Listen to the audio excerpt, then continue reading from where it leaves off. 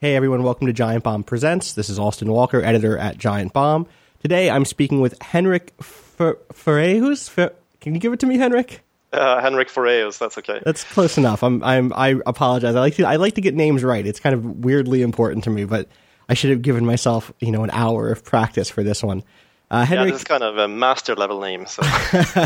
It is for my terrible American tongue. We don't people who have your name when they came here, they just got a different name. That's what we did to you. No, you're Frank. You're Henrik Frank. Good enough. Which is a problem. Let's say.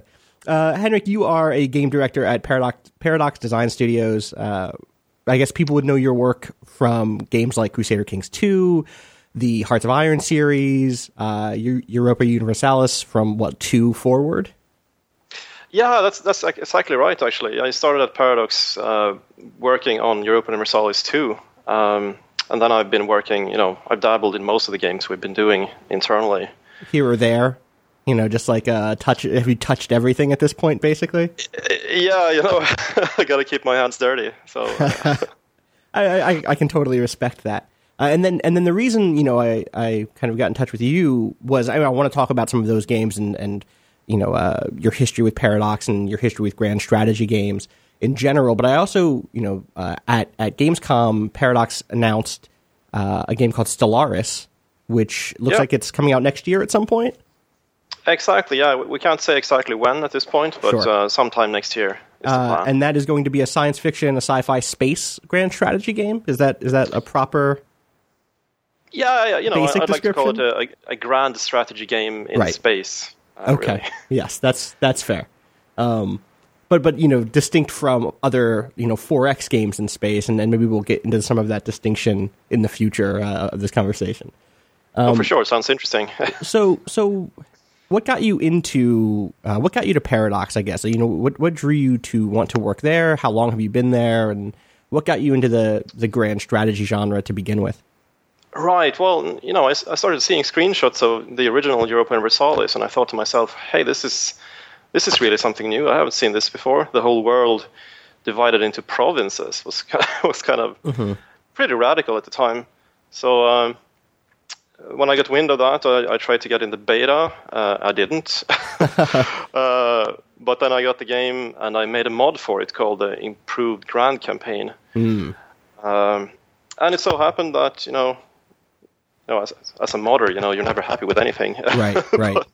But it so happened that Johan Andersson at Paradox at the time, he saw this mod and he was pretty impressed. So he decided to hire me, basically, and I took it from there. Awesome. And then from there, you went on to design Hearts of Iron and participate in EU2 formally and a bunch of other stuff, right? Yeah, I started out writing basically events and story, this narrative for Europa Universalis 2. I'm a programmer by profession, really, originally. So I started programming AI, and I was given this task of trying to come up with a design for a World War II game. Okay. So I did. I wrote like 150 pages of that. Wow. And much of it actually ended up in the game. Some turned out to be a bit unwieldy. So, what's an example of something that? So, I guess what is Hearts of Iron for people who maybe don't know or who only know your work from games like Crusader Kings 2? What is Hearts of Iron? And then I really am curious, what was unwieldy for that game? Yeah, well, Hearts of Iron is basically a spin-off we made of Europa Universalis, but we decided that it would be about World War II because we thought that was pretty cool. There were a lot of people at the company who wanted to do a World War II game. And we decided that it would be more of a war game, basically in the tradition of board games like World in Flames, for example. Sure. was one of the inspirations. But we still wanted to keep it like a province-based game, a bit like Europa Universalis, because that's the engine we had to work with. Still a game about states and nations and their character, in a sense, and not just a game about armies marching. No, exactly. It's not so much about micromanaging your armies, right? Although the original Hearts of Iron was more along those lines. So it was kind of a hybrid between the economical, industrial part of World War II, right, and the actual warfare mechanics. Right. So what got cut? I'm curious what got cut from your 150-page document. Just one example. I'm sure there are a million, and I'm sure there were good reasons for getting cut, but I am curious. It was a while ago, but one of the things I remember being cut was the supply system, which I realize now, in hindsight, that it was completely unwieldy. Right. So, Johan saw that this would not work, and so we cut it and made it simpler. That's fair. I mean, that seems like a tough thing to do in your shoes, right? Where, the sorts of games you design are incredibly complex. And from the outside, it's not often clear why, you might take one direction or another, or why one feature is included or another isn't. Because it's easy to seem like, especially if you're just dipping your toes into the genre or into a specific, even into a specific game, you can say like, wait, why is this system here? This technology system or this research system seems unwieldy to me, or it seems, or even it seems like it's not that important. When you're first learning a system, how hard is it to figure out what is worth fighting to make fit the dock, and what really is too unwieldy to fit in? Yeah, but I guess that's really the hardest part of game design. It's fairly easy to come up with cool mechanics in a way, or at least mechanics you want to simulate or have in the game, and then it's all about restricting yourself and making those hard choices. What do we actually keep here? What is the core loop of this game? Right. What should we really focus on? And it's bad to say, the Hearts of Iron series has always struggled a bit with that. It's slightly, well, it's not schizophrenic, but it has a slight case of personality, multiple personality disorder, basically. Well, like you said, it has it really wants to try to walk the line between economic simulation and war simulation, and that those are interesting things and often conflict with each other, even in the real world, right? They don't match up neatly. Yeah, exactly, and it's also, who are you targeting here? Is it like the armchair generals who know everything about World War II, or do you want to kind of reach a slightly broader crowd? And so, for example, Hearts of Iron has always struggled with, should it be a more free-form game, right, where kind of weird things will happen, or like should a sandbox where exactly, Greece becomes an important power in World War II? That's strange, but it could happen. Versus a game where if you let it play itself out, it would follow history in lockstep. Exactly. How deterministic should it be? People expect World War II, so we can't really move away from that. On the other hand, we're actually better at making free-form sandbox type games like Crusader Kings, for example. It's an interesting dilemma too, because my gut is that there's room in the world for both sorts of those games. I don't think that we as game, critics and game designers need to decide once and for all whether our games should be historically accurate, quote unquote, or leave things up for divergence. But deciding which way to take for any given project seems to me to have, not only a different heart, but almost a different politics, right? Like there is something different to say, this is the way it played out. And if you build our rule set will always ensure that these sorts of things, these basic, touchstones, these basic moments on the timeline will occur deterministically through the system, and not just through scripted events, but through the system, these sorts of events will happen, versus saying, actually, history didn't need to be the way it was, that there are things at play that could have shifted here or there, and that we could be in a completely different world than the one that we ended up in. I think that's an interesting and tough decision to have to make as a designer, I bet. It's a tough one, but we've been moving, steadily away from the historically deterministic approach. Even Europa Universalis 1 was more along those lines, and especially the board game at the root of the game. Right. I don't know if you've tried that. I haven't. I have not. I would love to. Yeah, no, it's pretty interesting to play, but it's full of deterministic events, basically, that will force things along a certain route. I gotcha. So then I'd like to zoom in a little bit on, so you were working on games like EU and Hearts of Iron, and then there was this shift in the games you were making where it wasn't just about armies, it wasn't just about economies or nation states. It suddenly became about characters to, or individuals who are then linked to factions and faiths and families and things like that. And I guess does that actually start with Sengoku? Is that the first one, or did CK1 actually hit first? Yeah, CK1 was first, Okay. actually. You know, if you it haven't was played early it, 2000s, it could be right? interesting from just to get some perspective on Crusader Kings 2. Mm-hmm. Crusader Kings 1 was a very similar game, really. I think it should have done much better, but it was a bit of a rushed project and didn't get enough marketing and so on. But it's still a fun little game. So basically, early on we had this idea that we would cover the entirety of human history, and we would, Just a each small game would idea, have just a little goal for yourselves, just a tiny little thing. we've always been a bit megalomaniac, but but yeah, so each game would have a different focus, and the medieval setting was perfect for characters. It's all about the rulers, Right. and then Europa Universalis covers the era of the nation states, essentially, and early imperialism, and then you have Victoria, which is the Right. game about the people and the causes of the cultures people, and- basically. right, Social totally. revolution and so on. And Hearts of Iron doesn't really fit in very well, but it's a World War II game. You need one of those sometimes in your catalog, right? Like there is certainly a fan base who maybe isn't going to be moved by, oh, you can look at this one king really liked gardening, isn't going to win over some people, but like, oh, I can move my my tank formation into Poland. There are people who are just like, that's the game they want, Absolutely, yeah. And we try to cater to these different crowds.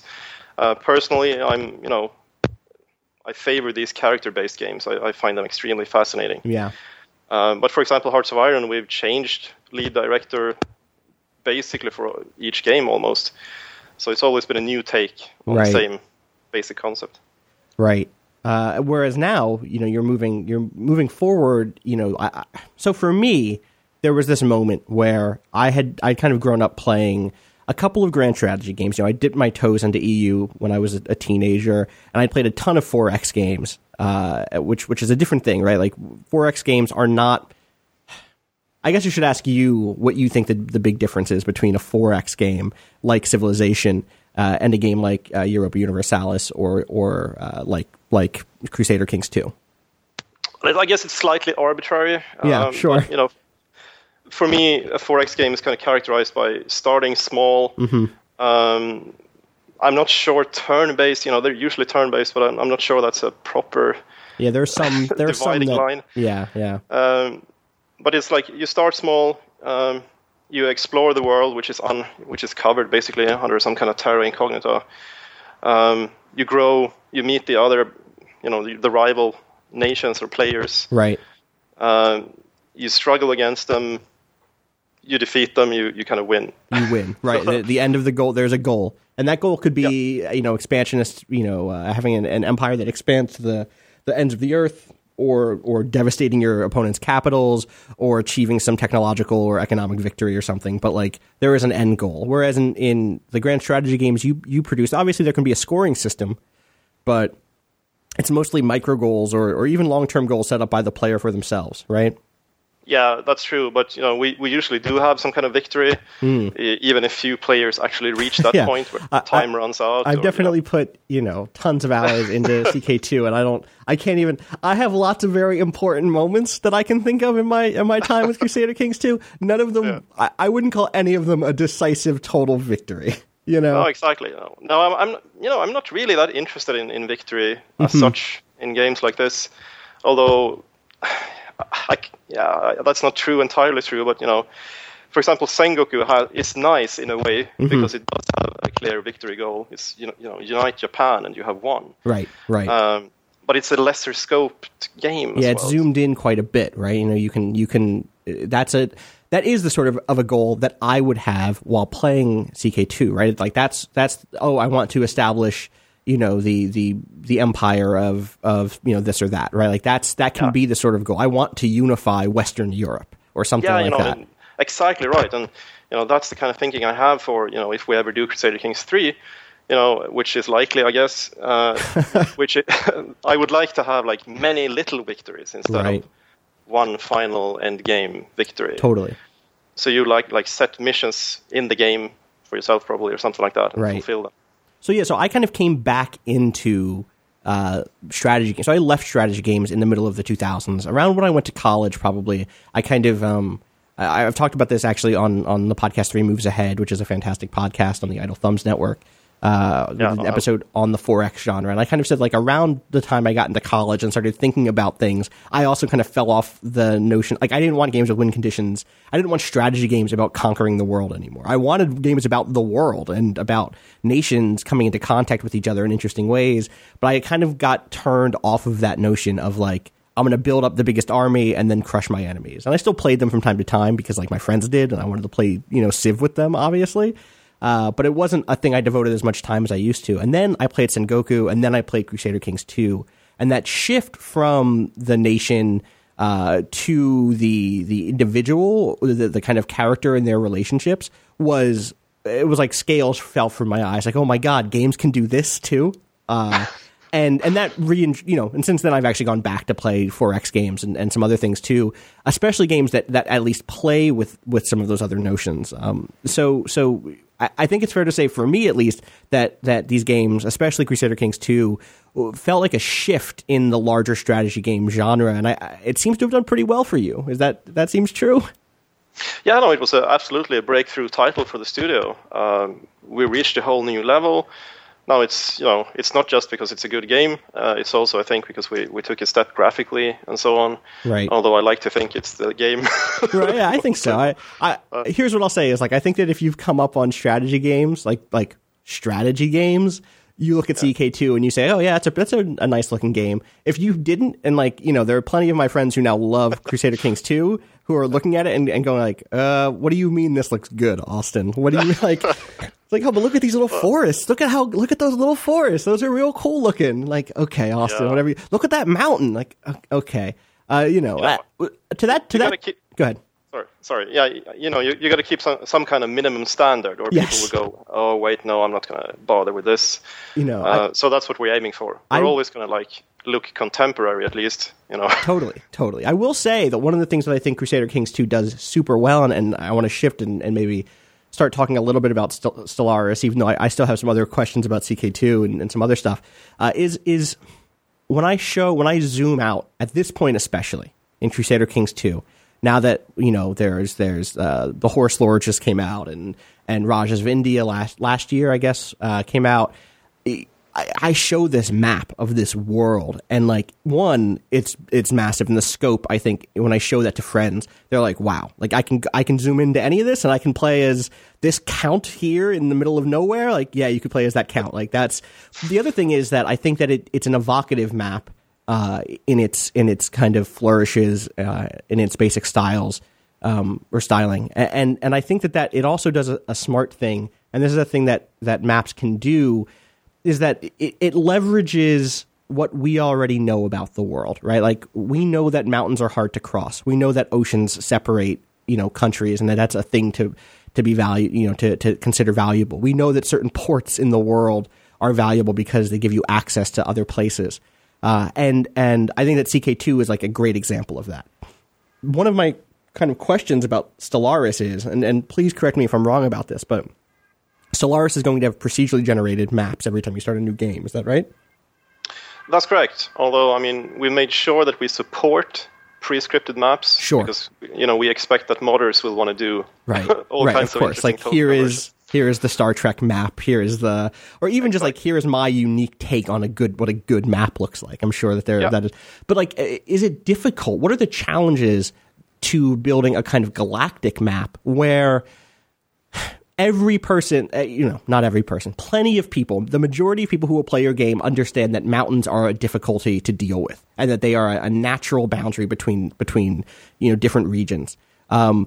We don't have that for the galaxy in the same way we do for Earth. Is that a challenge? And how do you balance developing a map generation system that creates maps that can ease the player into understanding what those things are, while also creating a map that's evocative and filled with character and filled with style? It's a tough one, but it's been tackled by other 4X games over the years, and they've had nebulas, they've had voids between the galactic arms, or different FTL types that kind of limit you and create a sort of natural terrain right. to this galactic map. So, I don't see that as our main challenge with this game, although we are tackling it in our own way. But it can never, I suppose, well, it could be, but, it won't be as complex as a real map with rivers and forests and hills and all that kind of thing. Yeah, it's so tough to do that in a way that's still, I think there's obviously a type of player who sees a nebula and gets like incredibly excited because like they do have ideas about what that nebula can do. But I might be that player, right? Like I kind of lost my mind when I saw Stellaris, some leaks came out a few hours before the release, and I was like, wait, are they really? This is really happening? But at the same time, it's like, oh, there's a whole load of challenges here because a lot of the touchstones. Because science fiction is such a thing. Space is you can do so many different things with the notion of doing a game set in space with aliens.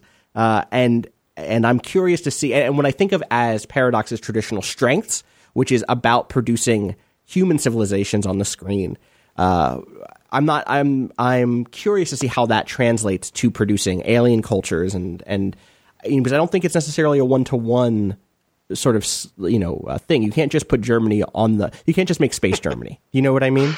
No, exactly. No, it is a new challenge for us. It's definitely interesting to work with this freer concept because usually we have, I guess you could call them crutches almost. We have history to look at and the mechanics of history, the great transformations in history, and we can try to model them. But when it's the future we're talking about, who knows? So you basically have to turn to the various science fiction writers and lean on them instead. Basically, what is plausible? What could happen in the future? What is what are some of your major influences? Oh, I guess fictionally first, but also I am curious game design wise also. But let's start fictionally. Fictionally, it's basically everything. I mean, I've read a lot. I've watched most science fiction shows, and most of the people on the team have as well. So there is this treasure chest of science fiction writing to rely on, which is, I guess, a bit similar to history books for this game. It could be the Foundation trilogy by Asimov or something. There's such a wealth of stuff to pick and choose from, really. And I think that's going to be the strength of this game as well, that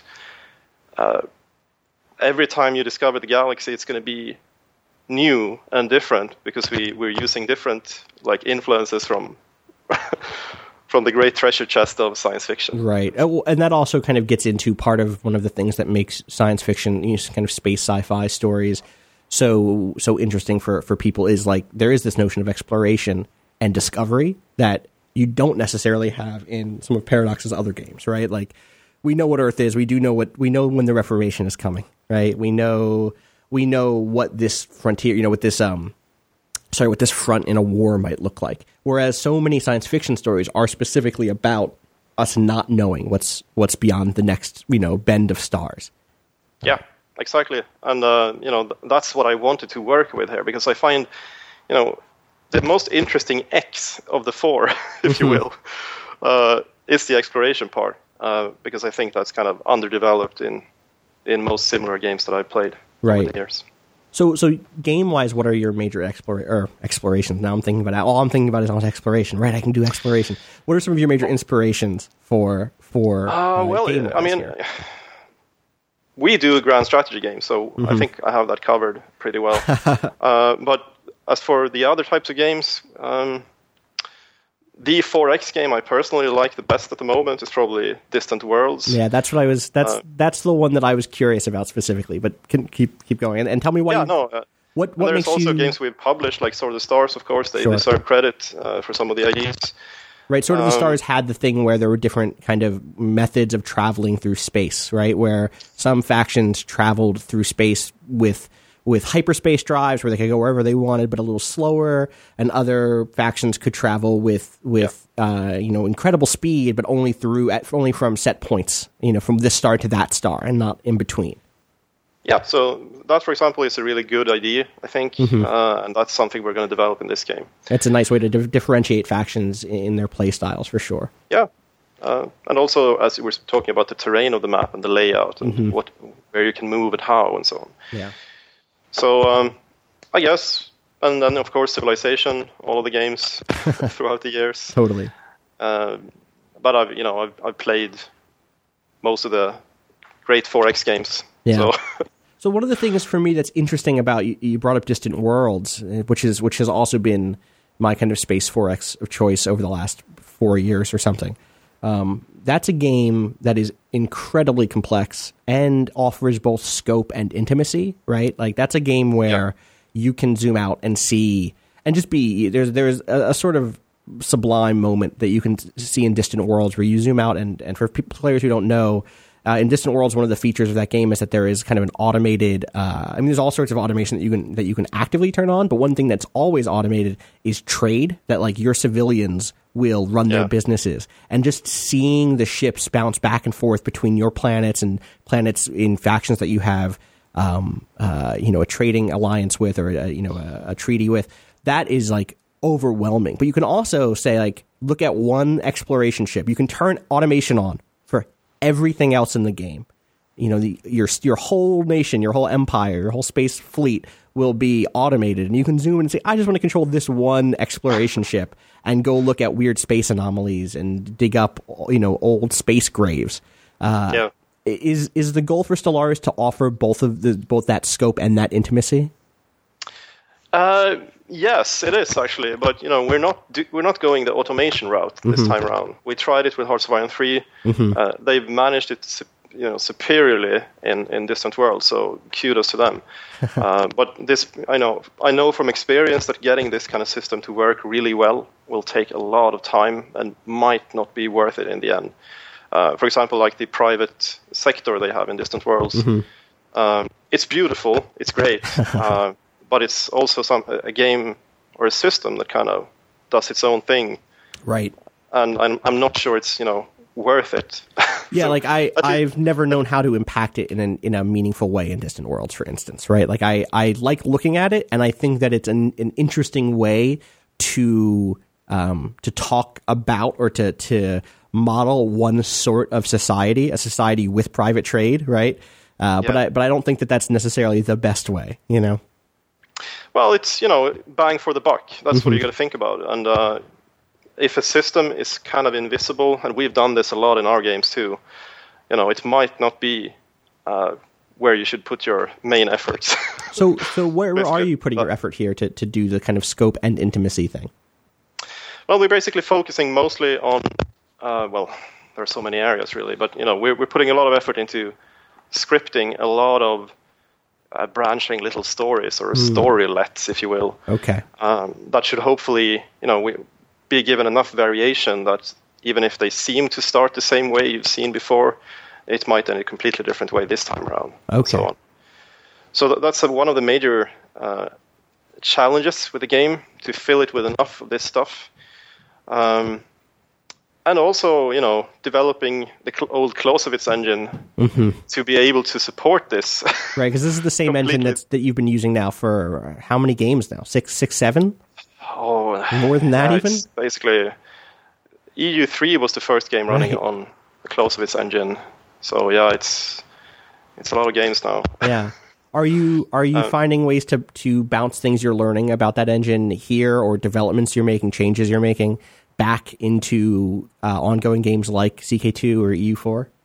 Oh, for sure. I mean, for one thing, we actually have a proper engine team these days. So we're better at sharing our code between the different projects. So innovations in one game are very likely to propagate to the others. Great. For example, the multiplayer code in Stellaris is a huge leap forward. I'm pretty excited to see that bounce back to some previous games. As someone who has tried many times to run, a CK2 multiplayer game and had like out of sync issues or things like that, Yeah, no. It's unfortunately we probably won't backport it to those games. Sure, that would be too much effort. But future titles, totally are very likely to be up to the same standard. That's exciting. So I do want to go back a second to this notion of the storylets and the kind of. I want to look back at Stellaris. I want to look at Stellaris a little bit more because I think it's important to.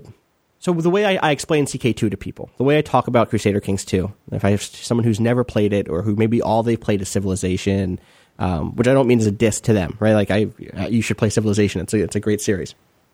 But I almost always start with some sort of anecdote, right? I say like, oh, well, I was the Queen of France when XYZ happens, or like I was playing this Duke who had control of Sicily and was going after Malta because I wanted access to Northern Africa, something like that, right?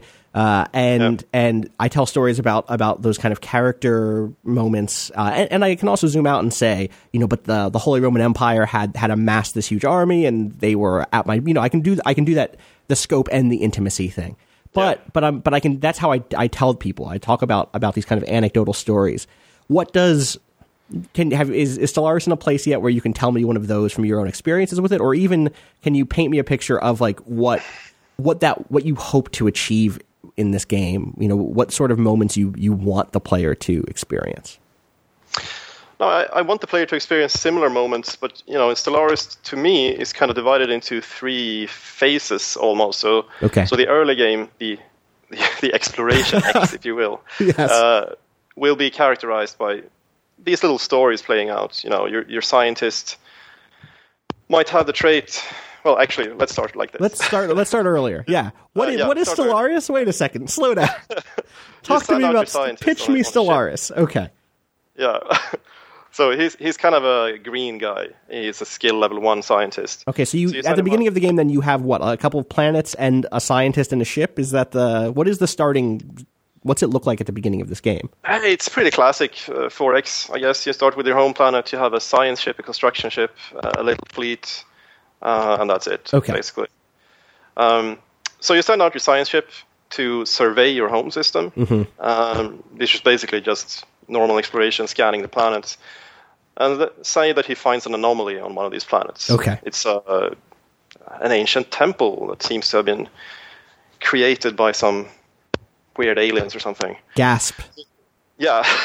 So he goes in there and he reads the text, but he happens to go insane because it's like, right, things man were not meant to know. Right. Yeah. These are Lovecraftian aliens. Yep. Okay. Yeah. So he actually turns insane. So he gets a trait called like mad scientist.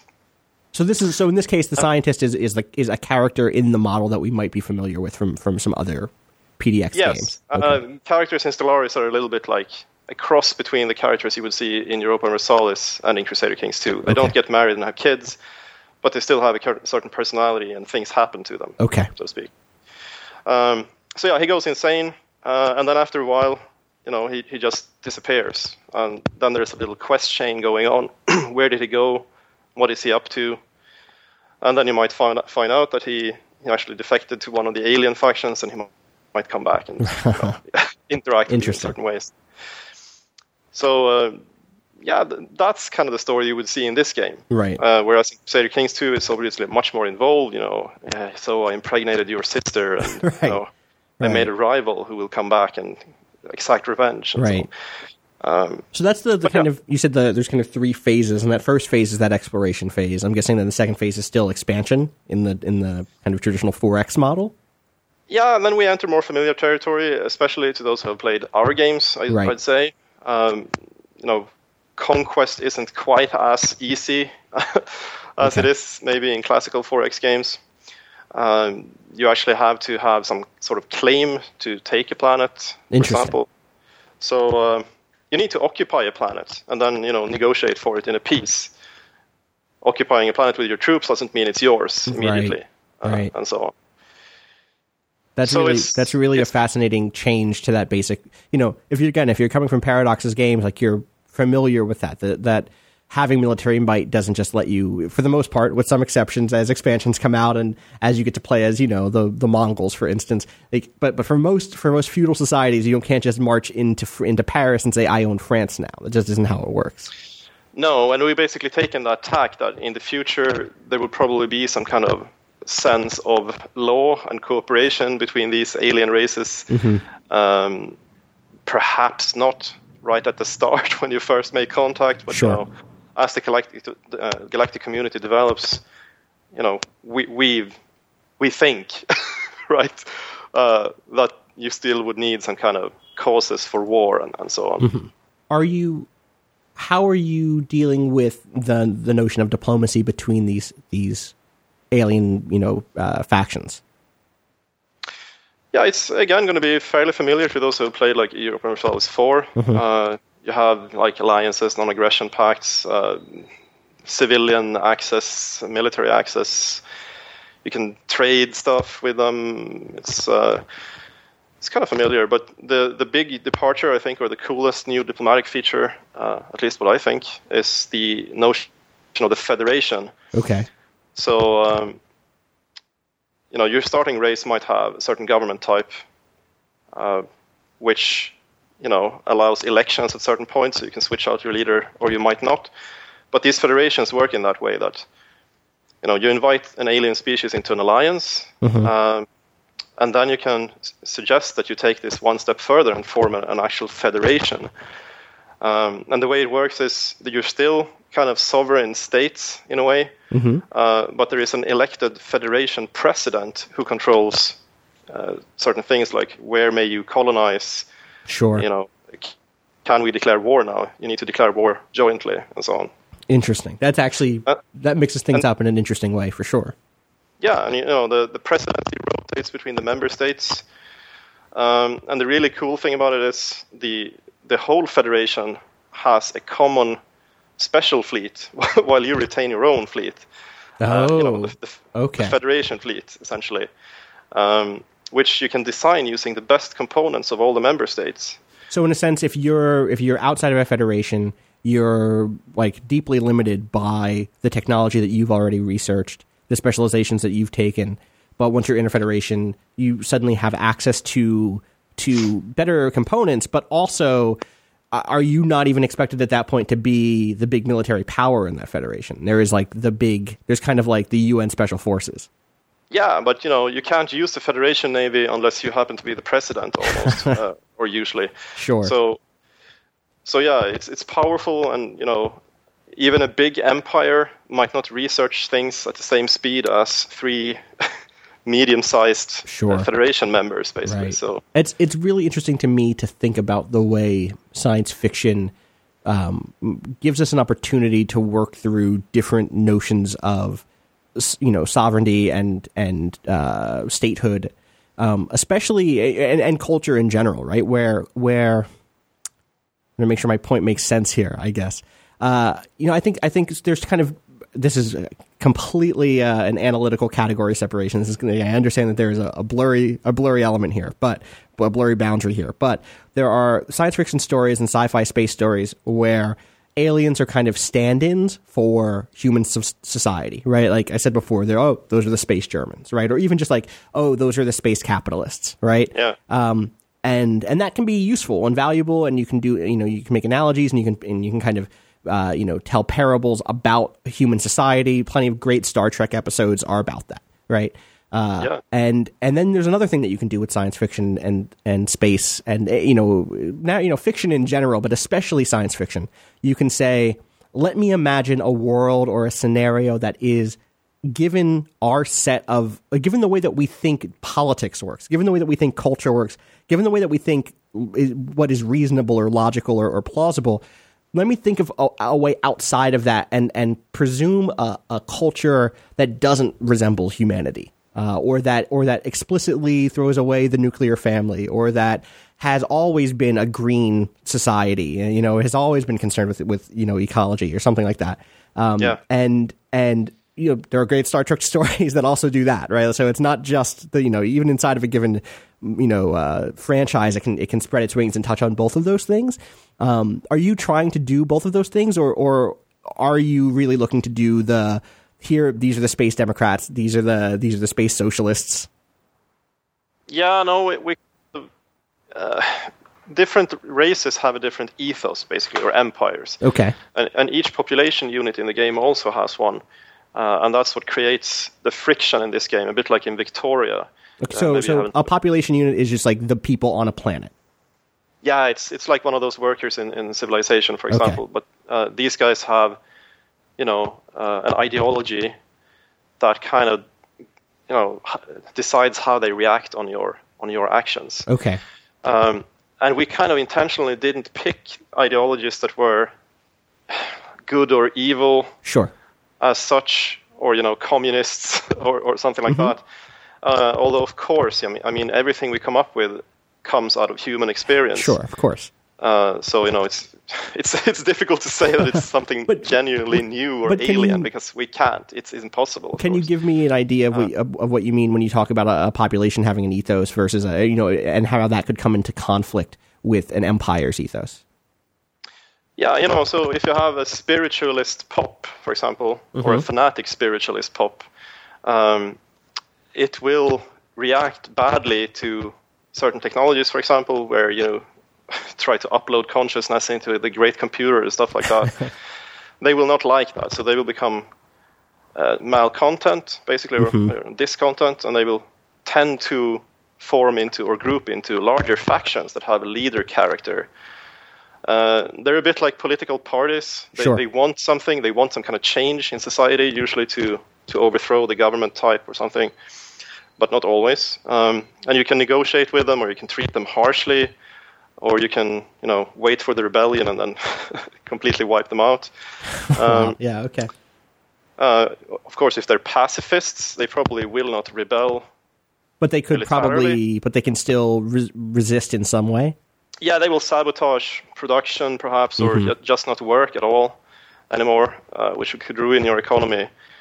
But we still group them into these factions that you can interact with as a whole, because there are so many of these little population units that you need to group them into larger factions for micromanagement reasons. And for them to have a kind of presence on the galactic scale still. Because this is the situation where this is the dream situation for me. It's like, I'm at war with a rival off in the distance, and I really need this, plutonium or this, I need this factory to keep producing units for me back in my, in my homeland. But there's a faction there that, for whatever reason, thinks that something about that enemy faction is valuable or we should not be at war, or for whatever reason, and they're refusing to work. And I have to manage those two things.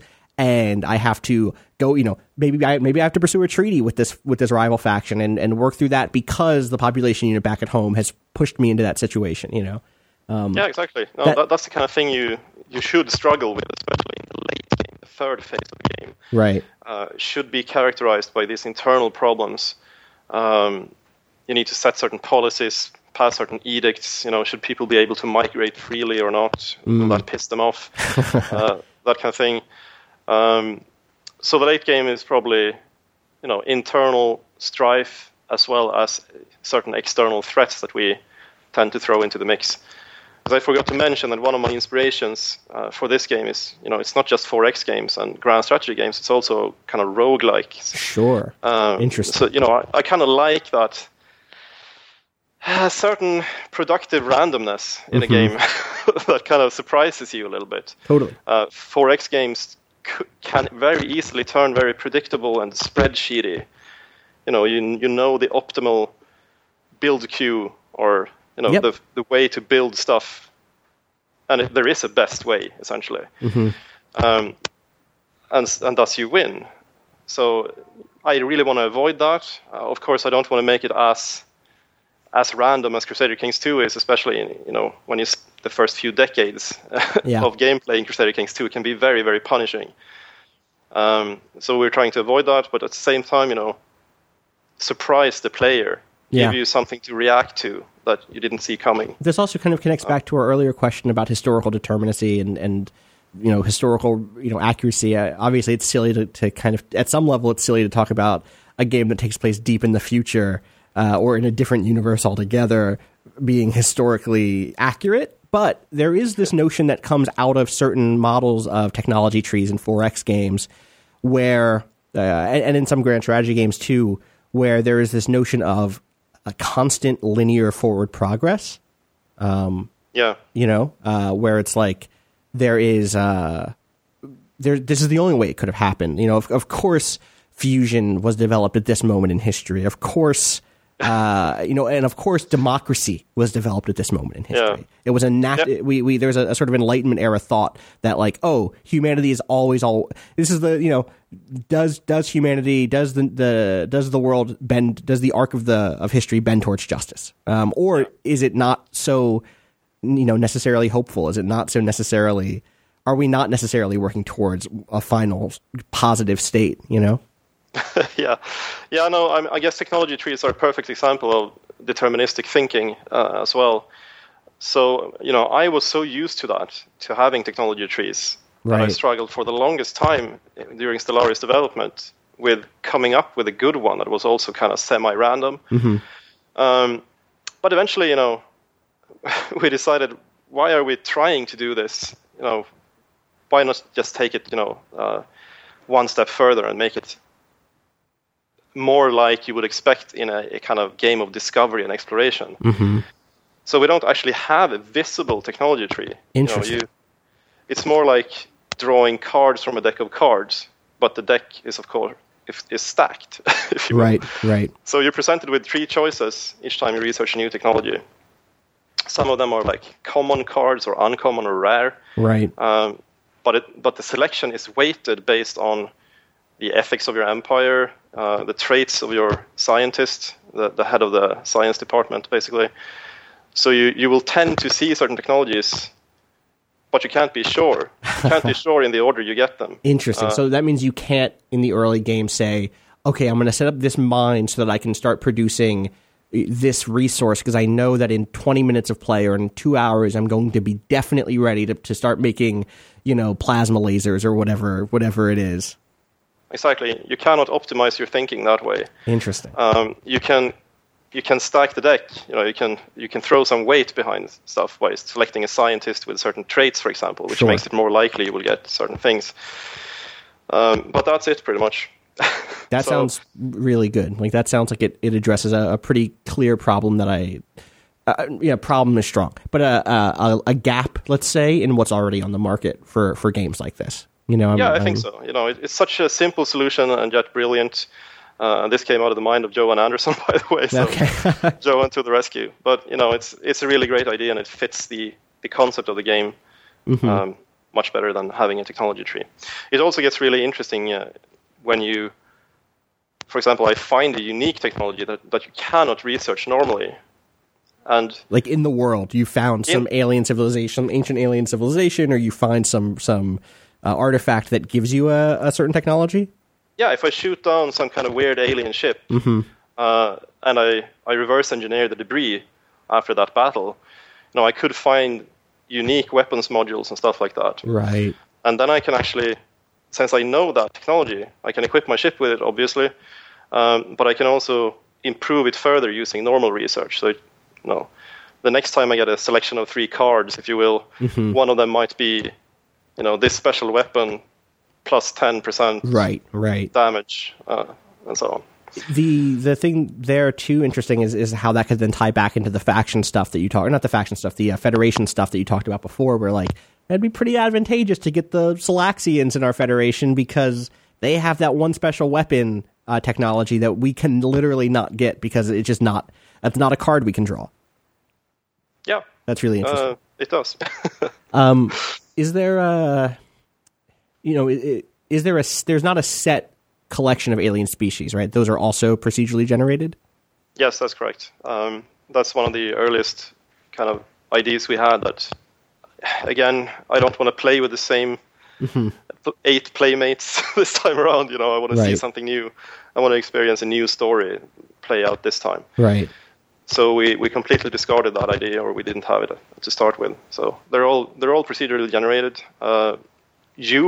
When you start a game, you can pick a pre-scripted species, but that's more like a quick start, and people will expect you to play as the humans starting in our solar system, of course. And so on. Of course. But you won't meet any of them, of these, pre-selections. I see. So if I make a species of spiritualistic bird people or something, I'm not going to go find the humans somewhere in the world, or a different bird people starting race or something like that. Exactly right. Although, you might actually meet the humans. Okay. Right. But only the humans, because we think it's such a cool thing if you're playing some weird alien race that you would actually run into us, and see us from that perspective. Yeah. But that's the exception. So. Right. Yeah. Is there, we talked about win conditions before. Is there a win condition in Stellaris? There is, or multiple? Yes. It's pretty simple at the moment. It's just controlling enough of the galaxy.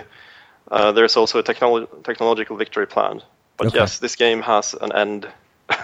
Is it a thing that you can achieve? It must be a thing you can achieve as a Federation too, right? Oh, yes, of course. Okay. Yes. It's interesting. Because that also opens up the possibility that something like conquest can mean, diplomatic allegiances that run very deep and very broad, Oh yeah, you had to accept a cooperative victory or not, basically. Right, or satisfying or enough for you. Be the one who breaks away and decides, no, actually, now that I have all this technology, I'm going to secede and wipe you all off the face of the map, right? Yeah, exactly. Is there? But, we do have a victory condition, but I expect the game to take longer. It's probably going to be a bit slower paced than you would expect, maybe from classic 4X games. Right. Well, that's the kind of grand strategy there again, right? There's a different pacing there, even though it's a real time game, right? Yeah, it's real time. It's possible real time, exactly like you would see in Europa Universalis, for example. Right. So what was the decision like to make a game that had characters in it in kind of E4 leader way? Then you have these scientist characters, you have these leaders. You mentioned that kind of population factions can get leader characters, but that's not a game like Crusader Kings 2 where it's where you play as a character. Was that something that was on the table at any point? Yeah, it was actually. When I was asked to kind of come up with a design for a space game, I actually presented two alternatives to management. The other approach was more like a CK in space type of game with an asymmetrical start, basically like our historical games. Okay. So yeah, it was where there's already massive empires in space, and you're a single character in a world that's already populated to some degree. Yeah, exactly. Right. Well, you would be the ruler of one of these states, essentially. Right.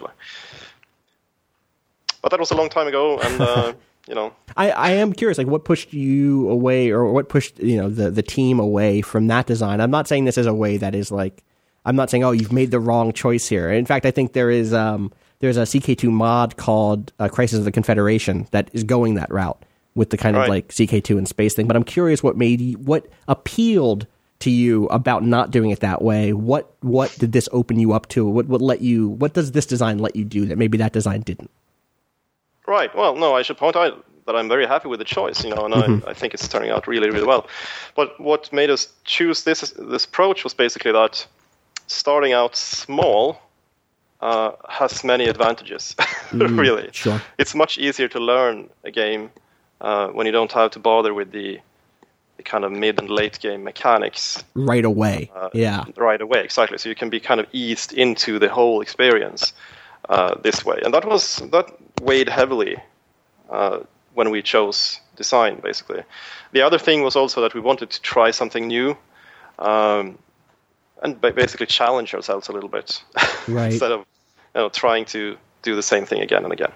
No, that sounds fantastic. It's one of those things where I think it would have been not easy. It would have been a lot of hard work, but it would have been a kind of like layup in a sense to say, oh, we're just going to do CK2 in space. Here's the map. It's just like Earth, but there's nebulas here. We've pre-done it, and here are the space Germans. Here's the space Holy Roman Empire. We probably have gone with something Dune-like, where there were no aliens. Basically, it was human successor states or something. Right, which is cool. I for the record, I would also one day play that game, but I am very excited to play this one for a lot of the reasons I've talked about before, where because we're going to be starting as a single planet, it means that as a player, I will learn how the galactic map works, how the different the regions of the galaxy are going to work out, what a nebula looks like, or what a nebula does for me. Whereas if I had started and looked at a map that was already made, and I had to pick the ruler of an empire, And it was like, oh, well, this Empire's homeworld is next to a nebula, which I guess, is that like being next to a mountain, or is that like being next to an ocean? What's a river look like in space? And that's, I understand that that's definitely one of the benefits here. It's like the first time I hit a nebula, or when I look at how my Empire is forming and what planets I've colonized look like, I can see the first time through as a learning experience what the features of space are really like. So that makes sense to me. Yeah, it's also, but I also thought that, I love roguelikes and so on, and I would like to have a game where you can act at that slightly smaller level and experience this sense of wonder as you discover the universe, basically. You mentioned that your ships will get weapon, you can upgrade them and design them, and so on. Is how valuable is a ship going to be? Is like a single ship going to be? Is this going to be a game where I have massive fleets of hundreds and hundreds of ships, or is this going to be a thing where like a duel between 15 ships on each side is a big deal? No, ships are going to be very valuable. Okay. I don't want this to be a game of rushing out more ships and producing as quickly as possible or anything like that. So the design is basically you invest a lot in certain shipyards, and they're very valuable for you because that's where you build the big ships or the good ships. And ships take a long time to build. So the pacing we're aiming for is kind of slower. It's more like armies in CK, which are kind of hard to replace. Right. That's the kind of feel that I want. On the other hand, something we're working on right now is how, the rubber banding you should get when you're about to defeat someone. It's, normally in games like this, it's like kicking on someone who's lying down already. you shot down their fleets. Right. So now, there's no challenge left. You want to get increasing resistance, the harder you have them beat, basically. Right. And doing that without some kind of cheats or anything is interesting, but we have some mechanics we're experimenting with at the moment. That sounds great. It sounds like this is headed in a billion interesting directions. I know I say that word a lot, because I'm curious mostly. I am. This could be a game where so a game like Sengoku is a game that I probably like more than it is good, if that makes sense. Like I think that when I think about Sengoku as a design, I go like, okay, I can see, or I could. Here's a way of saying it that's a lot nicer. CK2 improves on Sengoku in lots of very clear ways, right? As a design, but I still really like Sengoku, and I think Stellaris I'm hoping Stellaris is going to be that latter thing, that it's going to be a CK2. Where I'm like, oh, this is a platform. Like, I'm going to play this for the next 3 years. They're going to release interesting, expansions that bring in all new styles of play. In my fanboy head, all I can think about is like, oh, what if they introduce an expansion where there are general characters in the same way there are, scientist characters or whatever, right? But even if it's the former, even if this is just one more interesting game in the catalog of Paradox, I'm really excited for it because I think it will help shift the conversation a little bit around what strategy games are right now. So good luck with everything going forward. Thank you so much, and I really hope you will be pleased. I think I will be. I suspect I will be. We'll see. So sometime in 2016 it will be playable? Yeah, that's the plan. Is there any sort of plan for early access or anything like that, or is it going straight to launch when it's ready? We're not going to have early access. Okay. We might have a closed beta, or we probably will have a closed beta, of course. Probably not an open beta either. That's fair. I get that. Yeah. Well, thanks so much for talking with me, Henrik. It was a joy to talk to you. I really look forward to what you do, and good luck with everything. Thank you, and good luck with everything as well. Thanks. Thanks.